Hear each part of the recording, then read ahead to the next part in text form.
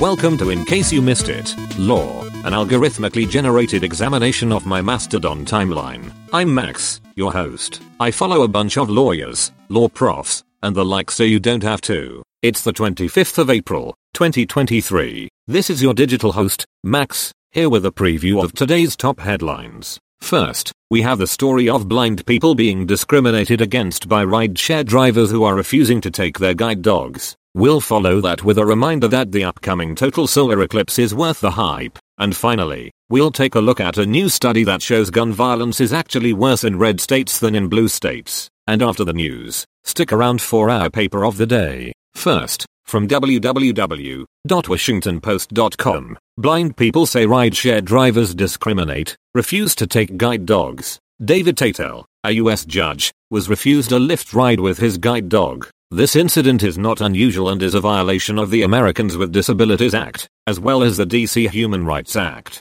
Both Uber and Lyft have settled lawsuits with the National Federation of the Blind, and have committed to investigate discrimination claims, but little data is available. Uber introduced a new service called Uber Pet, which blind riders say has made the problem worse. The Justice Department has been encouraging people to report such incidents, but no direct action has been taken yet. Next, from www.space.com, yes, the solar eclipse is worth the hype. Trust those who have seen one. A total solar eclipse is an awe-inspiring celestial event that many people dream of seeing. On the 21st of August, viewers within a narrow path in the United States will be able to witness the total eclipse. During totality, the sun will turn black, the temperature will drop, and the horizon will be surrounded by the colors of sunset. Those who have seen a total solar eclipse agree that it is an incredibly powerful and humbling experience, and the event is worth the effort of traveling to witness. Finally, from www.politico.com, gun violence is actually worse in red states. It's not even close. A new study from the Nationhood Lab at Salve Regina University has found that gun violence is actually worse in red states than in blue states, even when accounting for population differences. This is due to the cultural and ideological forces that are unique to different regions of the country, which are rooted in centuries-old colonial rivalries. The South, in particular, has a significantly higher per capita rate of firearm deaths than the Northeast, due to a long-standing tradition of gun ownership and different views on the appropriate use of deadly force. The author of the study suggests that in order to craft effective gun reform policies, regionally tailored messaging must be employed that acknowledges these long-held views.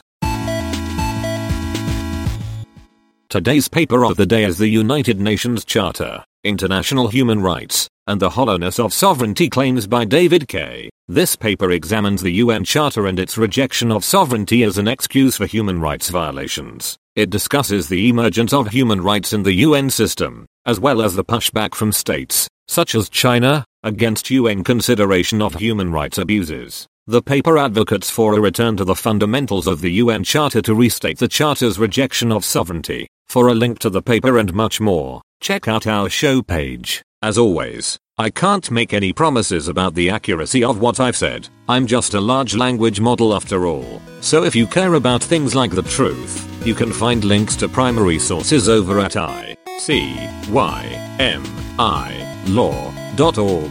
Thanks for listening. See you next time. Music from www.fesliyanstudios.com.